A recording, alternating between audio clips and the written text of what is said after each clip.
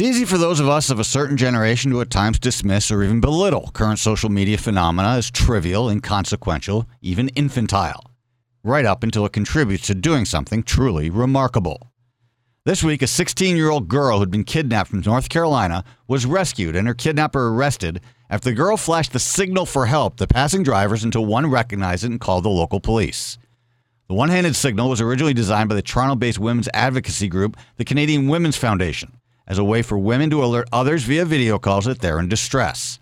And it was popularized on TikTok, which was where this abducted teen learned it. Signal was launched in April 2020 to address the increased risk of gender-based violence during the pandemic and was designed to be used innocuously by women in distress. It involves first crossing the thumb over the palm, then closing the fingers over it, trapping the thumb.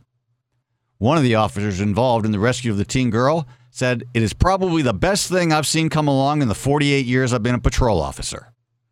Hopefully, the successful use of the signal in this case results in more people learning about it, and most importantly, more people recognizing it when it's being used, as that is key. More media coverage will certainly help, but that doesn't mean we shouldn't give credit to where this all got started in the first place. I'm Bill Glisky, and that's the way I see things from the cheap seats.